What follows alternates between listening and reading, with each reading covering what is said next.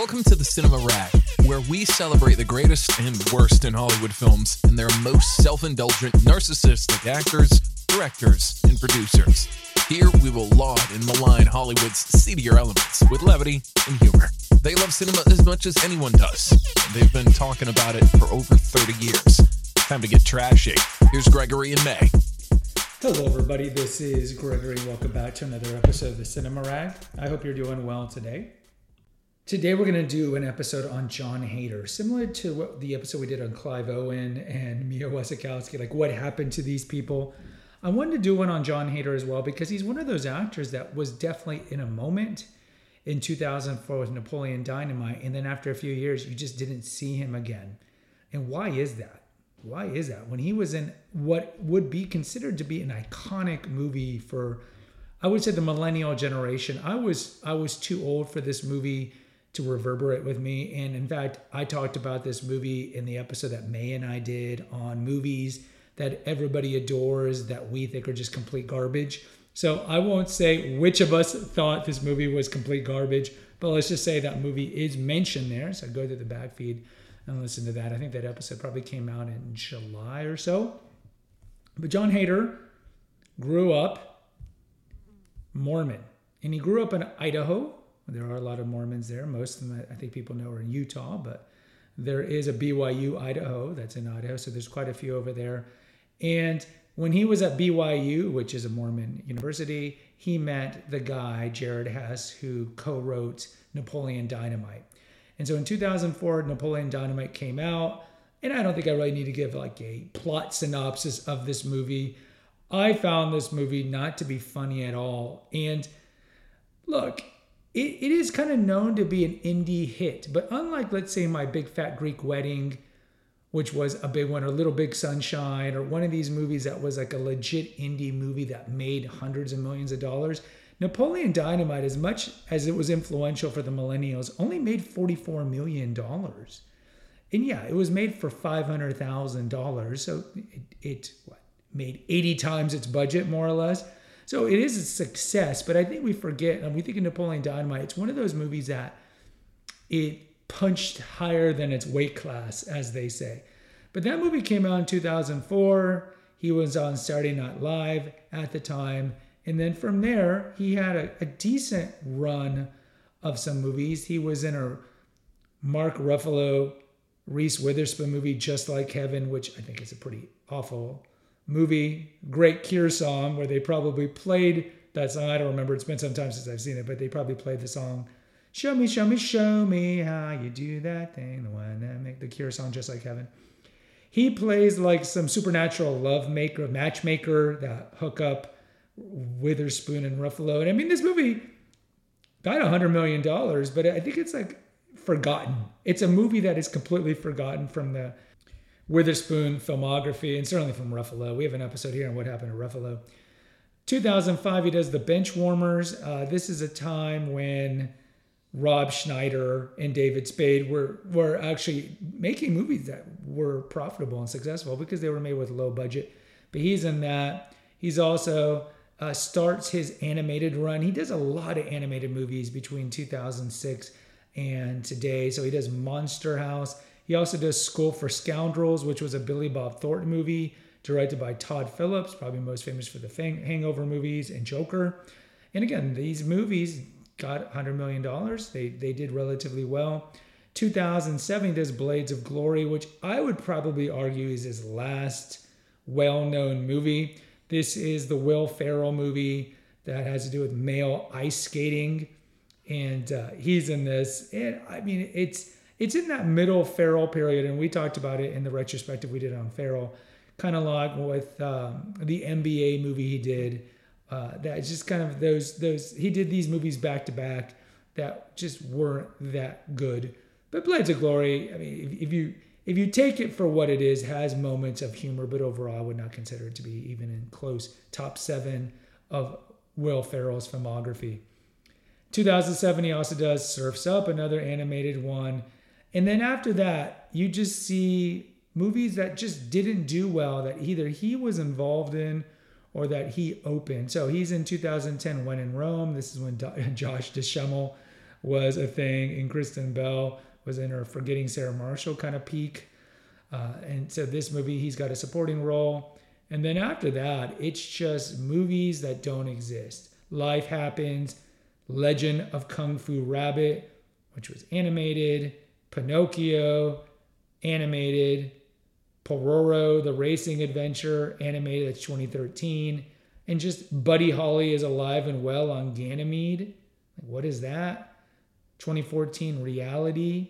What is that? He's not even lead bill on that. My Dad is Scrooge. Again, nothing. 2015, he's involved in 5 different works, mostly animated. A Mouse Tale, We Paw Wave for Now. He's not even top 2 billing in that. Walt Before Mickey. Huevos, Little Rooster's Excellent Adventure. I mean, just animated. Again, just kind of just like not relevant movies. He's in a movie called Christmas Eve that has Patrick Stewart from Star Trek as the lead, and he is 4th billed. And then from there on, it's just more animation and more movies that are not relevant. In terms of TV shows, I probably remember him most for, they tried to do a Napoleon Dynamite animated sitcom. That one didn't work. That was in 2012. He was in My Name is Earl back in 2008 when that was somewhat relevant. And then he was in The Kroll Show in 2014, and he had a role in How I Met Your Mother where he was Marshall, right, based on Jason Segel's Marshall. And then again, a lot of just voice work. 2015 to 2019, he's in Star versus the Forces of Evil for Disney. 2015 to 2018, Pickle and Peanuts. Again, just animated stuff. And so you have to ask the question, like, what happened? Now, he was in a GQ article interview, and he said in his words that he never felt like he fit in Hollywood, that he was an outsider because he was from Idaho. And then he jokingly said, I miss the heat. I miss the heat. So he would say that he made a conscious choice to leave Hollywood. I think it's a combination of a couple of things. I think that as his career dried up, and this is like this happens, this is human nature, kind of like with breakups, there's always going to be a revisionist story to things. Let's take a break.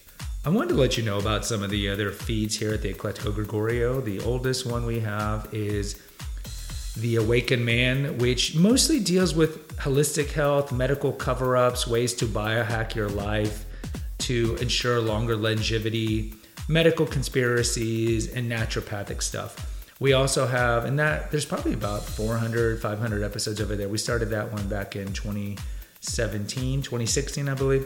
We also have the Female Holistic Health Apothecary, which originally started as an essential oils feed. And there's about 100 episodes on essential oils, particular essential oils like rose and lavender and sandalwood and so forth. And then later I morphed it into more topics that are regarded for female health, female specific. We've had that feed also since 2016.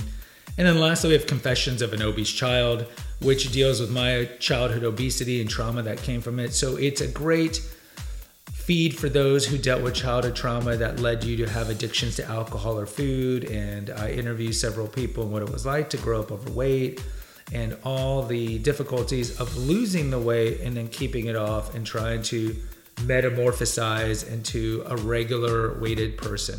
So check out those feeds at the Eclectico Gregorio on Apple or Spotify.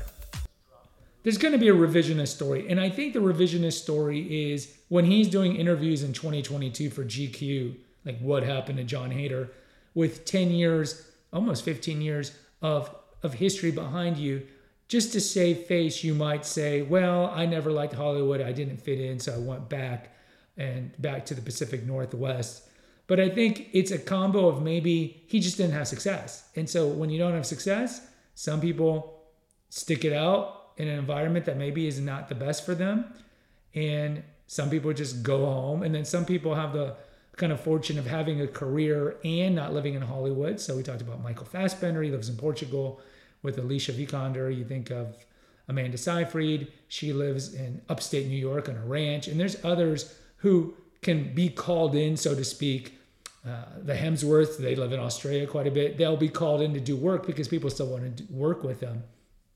And then you have some people like Clive Owen who said, like, I miss London. I want to work in London. So he does a lot of theater work in London and very small works. And I think with Heder, it was, look, he struck a moment. Hollywood gave him a couple roles afterward, but realized that he didn't have the talent. He didn't have the range.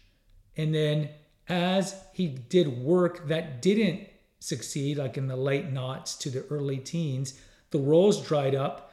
He turned to animation and voice work because that work is easier to get than on the camera. And then it eventually reached a point where I think he realized, look, I don't like this town. I'm not, quote, being successful. So he went back home. And I think it's just a combination of both. He wants to save face and say that 10 years later in an interview, like, I left Hollywood. I think a better description would be like, Hollywood left you, and you were smart to read the tea leaves and essentially leave Hollywood and just do voice work here and there, or animation or TV animation and whatnot. And there's nothing wrong with that. Look, I mean, you were for about 4 or 5 years pretty well known. You hit it big on an indie movie, and like with rehearsals and tryouts and all aspects, like in the NFL, the large majority of NFL athletes don't even play 5 years.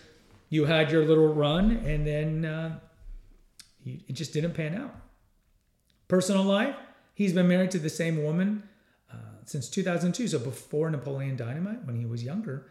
And to his credit, he was Mormon at the time, and he's still Mormon, and he's still married, and they have 4 children together. So I think it's great. I think what's great about Heder's story is, sometimes opportunities are given to you that maybe you didn't anticipate. I doubt when he was filming Napoleon Dynamite with the Hesses that he thought this movie is going to launch me into stratospheric fame, where I'm going to be doing movies with Will Ferrell and Reese Witherspoon.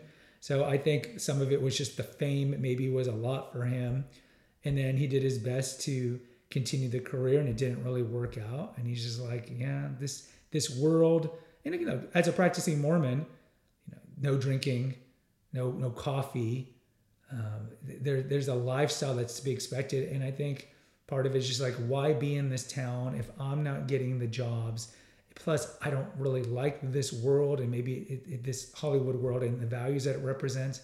So why not go back to where I can be in an environment where my values are represented? And so I think it's great, and kudos for him that he did that. And I think it's even greater that he's been with the same woman for 20 years and they have a big family, because that is so rare in Hollywood or anything that's Hollywood adjacent. So John Heder, I wish you the best. Guys, post at the Cinema Rag Facebook group and at Spotify. I'll post something about what you think about Napoleon Dynamite, for example. Please answer that if you like. Rate and review if you are new to this channel as we round out the new year. There's a link in the episode notes for PayPal, and there's also a link in the episode notes for the website, eclecticogregorio.com, that hosts this feed. But the best way to listen to it is wherever you podcast, like on Apple and Spotify. Until next time, take care. God bless and pray.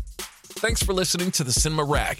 Please post an honest review on Apple, Spotify, or wherever you listen to your podcast. Check out the episode notes to visit our website and to make a donation. Lastly, follow the rag today. Until next time.